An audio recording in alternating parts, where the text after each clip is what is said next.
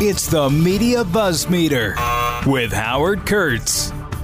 Well, the big news heading into the weekend is, of course, Elon Musk. Elon Musk hosting Saturday Night Live.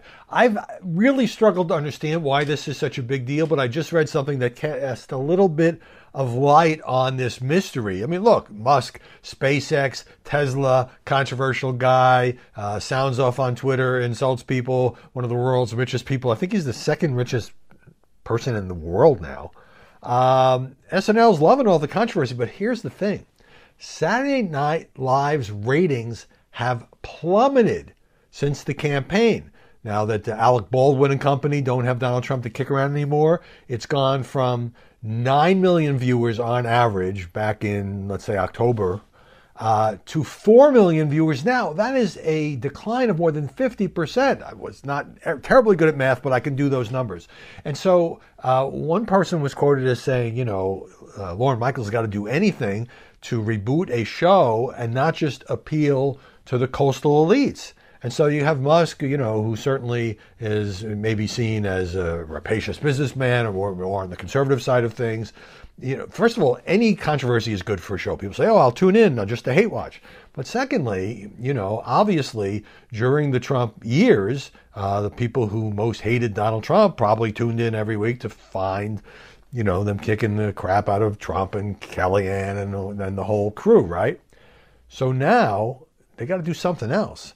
9 million to 4 million. If I was Lorne Michaels, I'd be doing anything. I'd be anybody who's a big name. And by the way, other business people have hosted, including in 2015, Donald Trump. Al Gore has hosted Saturday Night Live. John McCain has hosted Saturday Night Live. It's not always somebody, from the entertainment world. So we'll see if it's entertaining. All right, Stormy Daniels is in the news today, kind of, sort of. You'll recall that Stormy Daniels, former porn actress, received these hush money payments from the Trump camp.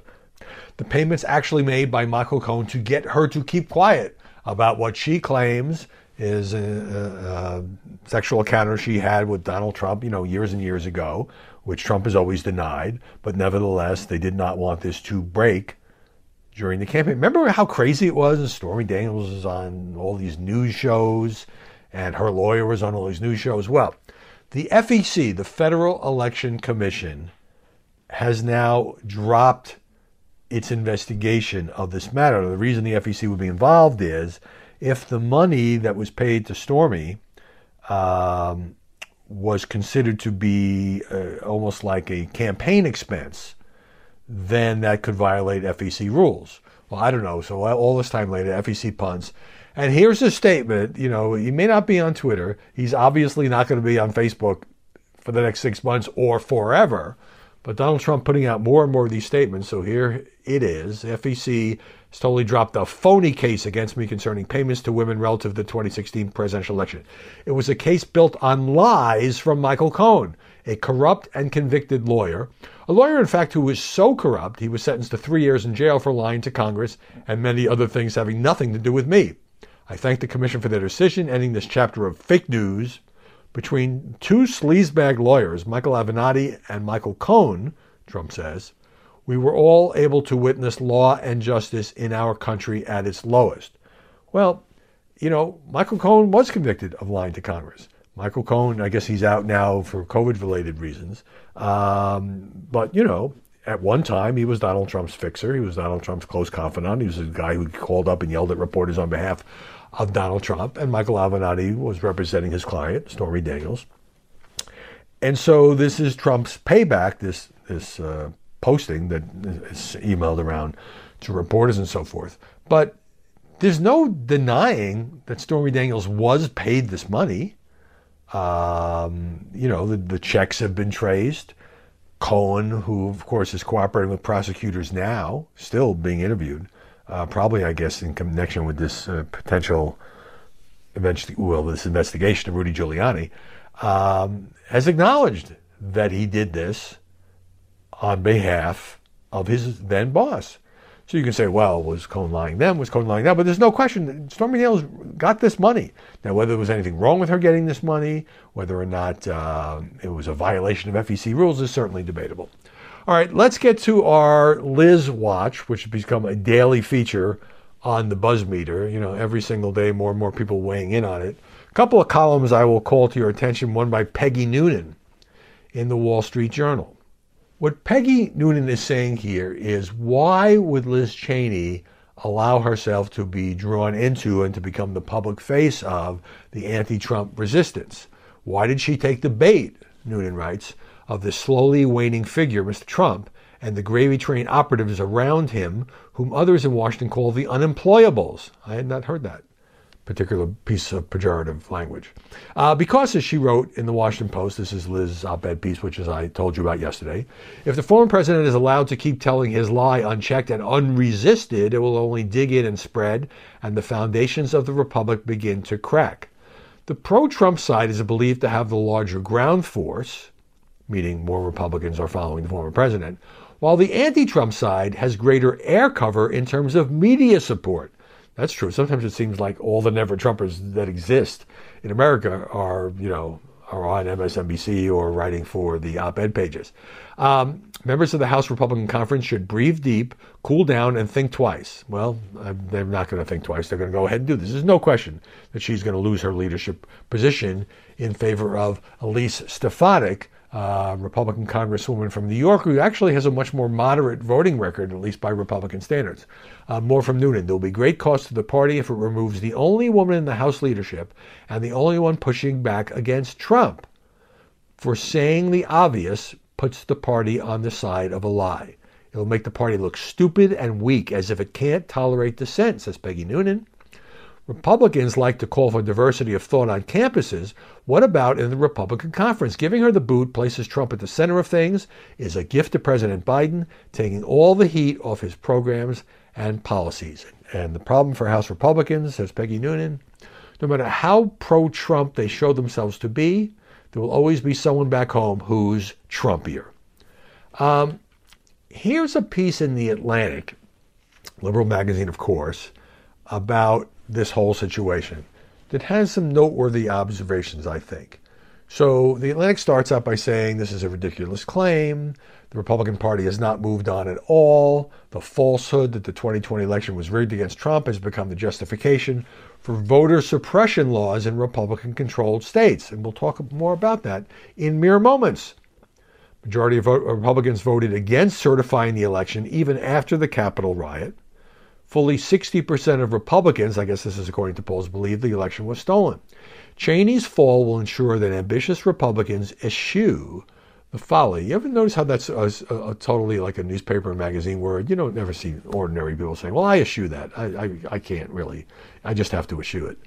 Anyway, they eschew the folly of respecting the outcome of elections that the GOP loses. They will all understand that the only acceptable outcome of political contests is Republican victory, and that any system that allows for the possibility of defeat is illegitimate. Okay, but here's where it gets interesting. Even a lifelong conservative Republican like Cheney becomes the enemy if she's willing to uphold essential democratic rights. But this is where it's funny how now a number of media outlets are turning on Liz Cheney, even though they say, yeah, she's doing the right thing, but she's too stubborn, she's too ordinary, this is her fault. And here's The Atlantic's liberal indictment. That the party's rejection of the rule of law is an extension of a political logic that Cheney herself cultivated for years. And it decides to kind of revisit all the things it doesn't like because she is, after all, a conservative Republican. During the Obama administration, Cheney was a Fox News regular who insisted the president was secretly sympathetic to jihadists. She enthusiastically defended the use of torture, as did her dad, of course, Dick Cheney, dismissed the constitutional right to due process as an inconvenience, and amplified the Obama-era campaign to portray American Muslims as a national security threat. So, in other words, they just didn't like her politics. Till the insurrection, she was a loyal Trumpist who frequently denounced the Democratic Party. Here's a quote from Liz Cheney, the Wyoming Congresswoman, just as recently as 2019.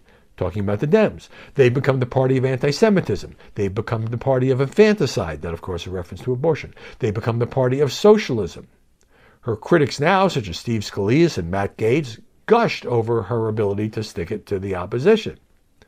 And then it revives this thing from 2010 when Liz Cheney launched what the Atlantic denigrates as a McCarthyite crusade against 7 unnamed attorneys in the Obama Justice Department who had previously represented terrorism suspects held at Gitmo.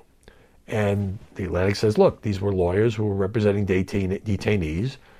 They had the fundamental constitutional right to counsel, and yet they were being vilified. So, this is kind of what had happened to a number of Trump people who turned on Trump, like John Bolton, for example. The people who never liked them because they were too conservative and they used to support Trump don't have anything good to say about them. And then the Republicans who like Trump don't have anything good to say about them because they view them as turncoats. So they sort of become these people, these political figures who are nomads, who don't really have a home base because they've pissed off both sides. All right, let's turn now to Elise Stefanik. You'll be hearing more about her as she takes over the number 3 position, and this will undoubtedly happen this coming week, next week, despite the pleas of various media folks. So, what about this New York Congresswoman who Republican leaders have anointed as the replacement? She was out there yesterday, this is fascinating, talking about the Trump claims, the unproven claims of a stolen election. Elise Stefanik herself has never come out and said, I think the election was stolen. But she did Steve Bannon's radio show or podcast. Steve Bannon, of course, the Trump loyalist, one-time campaign chairman, who had a falling out with the former president when he left the White House back in 2017. Here's the Congresswoman. Stefanik says it is important to stand up for these constitutional issues. And these are questions that are going to have to be answered before we head into the 2022 midterms. The comments, these are the first she's made in public since she announced that she is taking on Liz Cheney for that number 3 spot, reflected how central, according to the New York Times, the former president's election lies have become to the Republican Party message, even as its leaders say they want to move on. Stefanik effectively campaigned on them, describing Trump on Bannon's show as the strongest supporter of any president when it comes to standing up for the Constitution, and saying the Republicans will work as one team. Then she goes on to say she does the podcast of Sebastian Gorka, another, former Fox News contributor who had a job in the White House. He got left, I guess I would say. I was going to say bounced out of there. The circumstances are not clear. At the end of 2017, and Stefanik goes to Gorka and says, the job of the conference chair. That's actually the title for Liz Cheney's position. Does anyone know what a conference chair actually does? The answer is not very much. But what Stefanik says is the job of the conference chair is to represent the majority of House Republicans. And the vast majority of House Republicans support President Trump. And they support his focus on election integrity and election security. The job is not to attack members of the conference and attack President Trump. So she's totally all in on we must have election security and so forth. She doesn't quite say that the election was stolen, but of course she's embracing a president who does say that. One of the things that the conference chair does is organize the weekly press conference. Now, obviously, look, you can absolutely make a case that Liz Cheney is out of step with the Republican conference. But if you make that case, you have to say the Republican conference is absolutely in step with President Trump, who every day now, I don't think he's missed a day, has sent out messages saying, he did this great sort of grand conspiracy theory yesterday, fake news, big tech, radical left Democrats, all supporting the election hoax. In his mind, in his view, the hoax is that the election was legitimate and that Joe Biden is the president. In his mind, the hoax, he said he compared it to impeachment number 1 hoax, impeachment number 2 hoax, which of course was exactly about this. He compared it to Russia, Russia, Russia. He compared it to Mueller, Mueller, Mueller. So he is very deftly, the former president was very good at this, gets all of his perceived enemies and opponents, enemy of the American people, remember, into one giant interlocking web whose one thing that they all have in common is they're all trying to get him, push him out of office. And of course, ultimately he was pushed out of office. Why? Because Joe Biden got 81 million votes to his 74 million and won a majority in the Electoral College by the same margin that Donald Trump beat Hillary Clinton in 2016. For many Republicans, the calculation to boot Ms. Cheney, a strict conservative in favor of Ms. Stefanik, was a far more moderate voting record, but has wholeheartedly embraced Mr. Trump, is more complicated. Again, this is the New York Times news stories. So certain lawmakers and party operatives requesting anonymity, telling the Times that the optics of purging the only female member of the leadership and a daughter of a conservative dynasty for her resolve to call out Trump's lies is problematic. They're questioning the optics. They're worried the move to oust Cheney could spook donors who might chafe at sending money to Republicans so closely associated with the January 6th riot. So it always comes down to money, right? But they are also wrestling with the political downsides of keeping Liz Cheney, because she would be forced to answer for her broadsides against the myth of a stolen election. Several privately lamented her stubbornness and wish she would focus on attacking Democrats. So everybody's dug into their corners. Liz is not backing down. You can see that from the Washington Post op-ed. Donald Trump is backing down. You can see that from these statements that he puts out now, it seems like every few hours. Stefanik is doubling down on her support for Trump because she knows that's the only reason she's going to get this job. If there wasn't this election controversy and we didn't have the riot on January 6th, and at least Stefanik was not embracing Donald Trump, it would go to somebody else. Undoubtedly a woman, but it would go to somebody else. Don't go anywhere. More BuzzMeter coming your way in just a moment. All right, let me move right along here. So let's get into some of the voting rights controversies, because it's becoming a much bigger media story because of some news. Newsflash, Florida has passed a new voting law, which contains plenty of restrictions. The Republican-led legislature in Texas is pressing ahead with a voting law that critics and Democrats are going nuts over. That one has not yet passed. So there was a lot of criticism of Ron DeSantis because when he signed the law yesterday, he did it at a closed event and he wouldn't allow media in. But the signing was carried live on Fox News. So Fox gets its little scoop, but if you're a Florida journalist, you're saying this is outrageous. And indeed, the South Florida Sun-Sentinel has an editorial denouncing the governor, who it sounds like they're not big fans of Ron DeSantis, acting increasingly, quote, like his role model, the tyrannical Donald Trump, says the paper, who picked petty fights with news outlets and cherry-picked reporters who tossed softball questions. Well, in fairness, Trump also took plenty of questions from the Jim Acostas of the world. It was another revealing glimpse of life under the iron-fisted rule of DeSantis in Florida, a place where the doors are shut tight to anyone who might question his wisdom or challenge his authority. This is the latest sign, says the Sun-Sentinel, of DeSantis' authoritarian grip on the state. Like Trump, DeSantis keeps revealing his thin skin, and his willful attacks on the press are dangerous in a free society.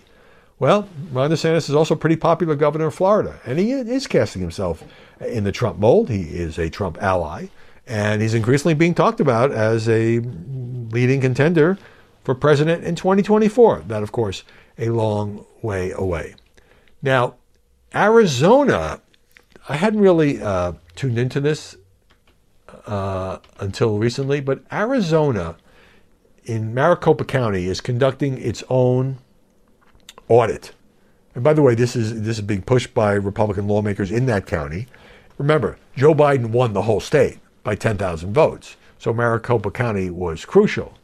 But Biden Justice Department has now sent a letter saying it's very concerned about what Republicans in that Arizona county are doing, because they are doing this in such a way, and the Secretary of State in Arizona is also criticizing this, where they're mingling ballots that they're not handling the ballots, which under federal law have to be retained in a lawful manner. They're mingling ballots that are verified, ballots that are unverified. And the senators hired this Florida-based company, Cyber Ninjas, to conduct this audit. So the chief executive of Cyber Ninjas has embraced conspiracy theories about the voting machines were rigged to deliver Arizona to Biden. Been a number of lawsuits in that regard, as you know. And the people who are proponents of Trump's "the election was stolen" allegations have been given broad access to the review where this is going on, Well, election experts and the press have sometimes had to go to court so they can even see what's going on. And this is the thing that gets me. It's a guy named Anthony Kern. He's a former state rep in Arizona. He was hired to help recount the ballots. Well, Anthony Kern was photographed on the Capitol steps on the day of the insurrection. And he was on the Maricopa ballot as a legislative candidate and as a presidential elector. So the Secretary of State writing a letter saying the stacks of ballots were not properly protected. There was no apparent procedure for preventing the commingling of tallied and untallied ballots. So it's kind of a sideshow. It doesn't affect anything. It's not going to change the result in Arizona, but there's a lot of back and forth on that. Let me turn now to the situation with COVID-19. As I noted yesterday, I mean, the rate, even though, you see the new numbers, about 800 Americans died yesterday, and never want to minimize this deadly and dastardly disease. But it is clear now that the infection rates, for now at least, are plummeting. And at the same time, the vaccination rates are plunging. As I noted yesterday, in the last couple of weeks, the rate of vaccination is now down 27%. You have all of these, like, it's almost like you can't give it away. You got to pay people to get it. I mentioned there's governors in a couple of states, Maryland, West Virginia, who are talking about paying $100 to certain groups. Some businesses are now talking about requiring you to get vaccine if you're going to come back to work. They have the right to do that as private companies, and just as they could say, I don't know, it's not like they would require a flu shot. But there's a great debate, and the government, I think, should not do that. If private companies want to do that and provide incentives, such as time off, such as maybe even financial incentives to go get vaccinated, well, that's their business. And then you got, you can get free donuts if you get vaccinated. You can get free beer if you get vaccinated. In New York, you can get free Yankees tickets or Mets tickets if you get vaccinated at the ballpark. So all that's going on. But you know who's pissed off about that story I mentioned earlier in the week from the New York Times saying the medical consensus now is that we're not going to reach herd immunity.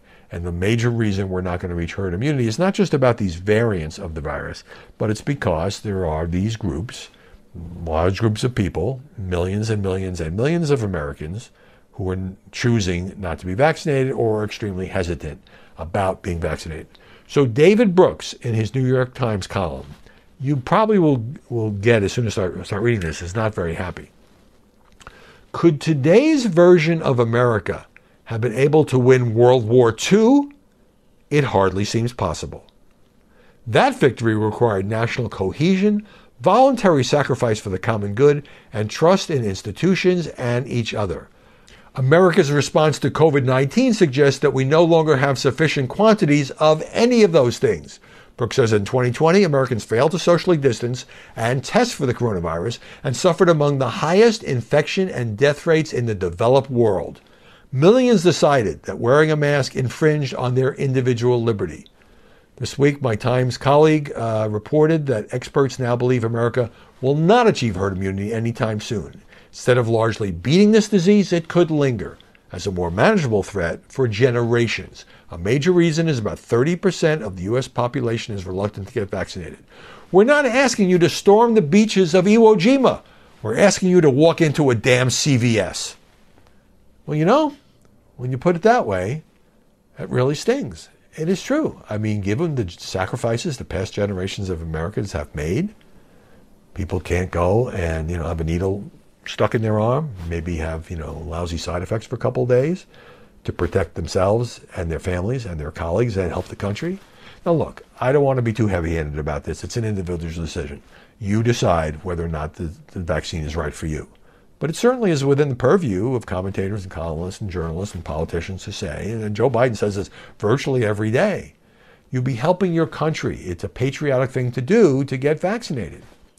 But, it became political, just like mask wearing became political. And, I'm going to have Frank Luntz on Media Buzz on Sunday, 11 a.m. Eastern, by the way. Hope you'll watch. It's got a whole lineup of good stuff. He's conducted a focus group in which a lot of people are angry at the media coverage of COVID-19, feeling like it's been hyped, it's too negative, it's too dark, it's too depressing. And I don't think you can untangle that from the reluctance of many people to be vaccinated. But here's David Brooks saying, Uncle Sam wants you to walk into a damn CVS. And one other note on COVID. One of my kids said to me, these little index cards you get that are the vaccination cards, and somebody writes down, this is, how do they know you're not like making it up? So here's a Washington Post story talking about the old Corner Saloon in California Central Valley. It's a bar where you can get free pool, weekend karaoke, a regular ladies' night. But now state authorities are alleging that people have gone to this bar for a service that isn't mentioned in the social media accounts to get a fake coronavirus vaccination card. Agents from the California Alcohol Beverage Control have arrested the owner, charging him on 3 felony crimes, including identity theft, forging government documents, and carrying an unregistered firearm, by the way. But you know what? I'm sure that's not the only case. It's just not that hard to forge this thing. And if it gets to the point where you need a vaccination card in order to get on a plane, return to work, go to a sporting event, people don't want to get the shot, they just get the card. I don't think it was very brilliant not to make the card harder to forge, or you need some kind of official stamp. I mean, if it's going to be, in effect, a vaccine identity card, somebody could have come up with a better system. I mean, sometimes you get a kind of little strip from the CVS or the supermarket or the county health clinic where you go to get your shot. But sometimes it's just the person who's the nurse or doctor or even just a drugstore staffer on duty writes a name in and a date. That's it. Not very hard to forge that. Okay, I want to just close now talking about a couple of things.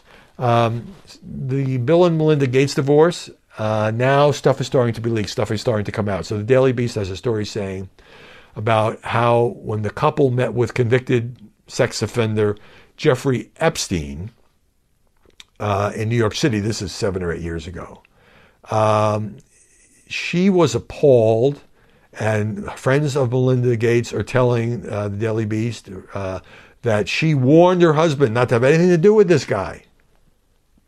It's just, it's becoming clear that this is not an amicable divorce. It's been in the works for some months.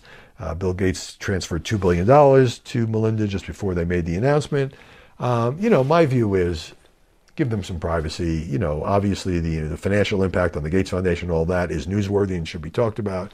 But if each camp is going to start leaking about, well, I told him and he did this, and she went away to a private island with her friends and he wasn't invited, which is another story I've seen making the rounds, then this is actually going to become, and is in the process of becoming, tabloid fodder.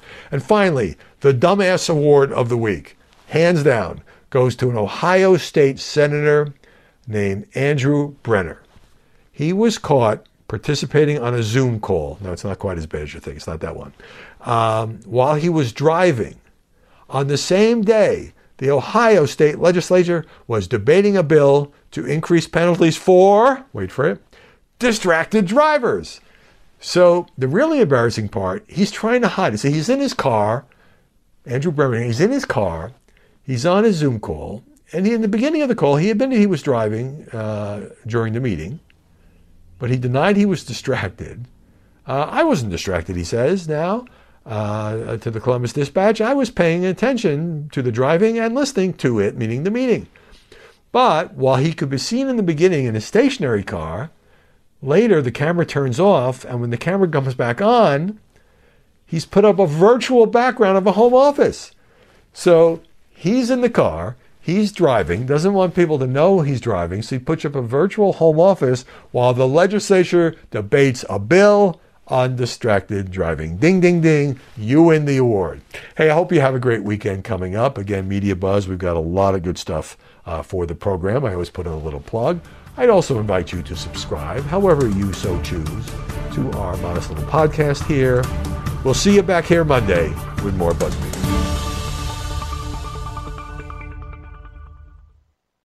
From the Fox News Podcasts Network. In these ever-changing times, you can rely on Fox News for hourly updates for the very latest news and information on your time. Listen and download now at foxnewspodcast.com or wherever you get your favorite podcasts.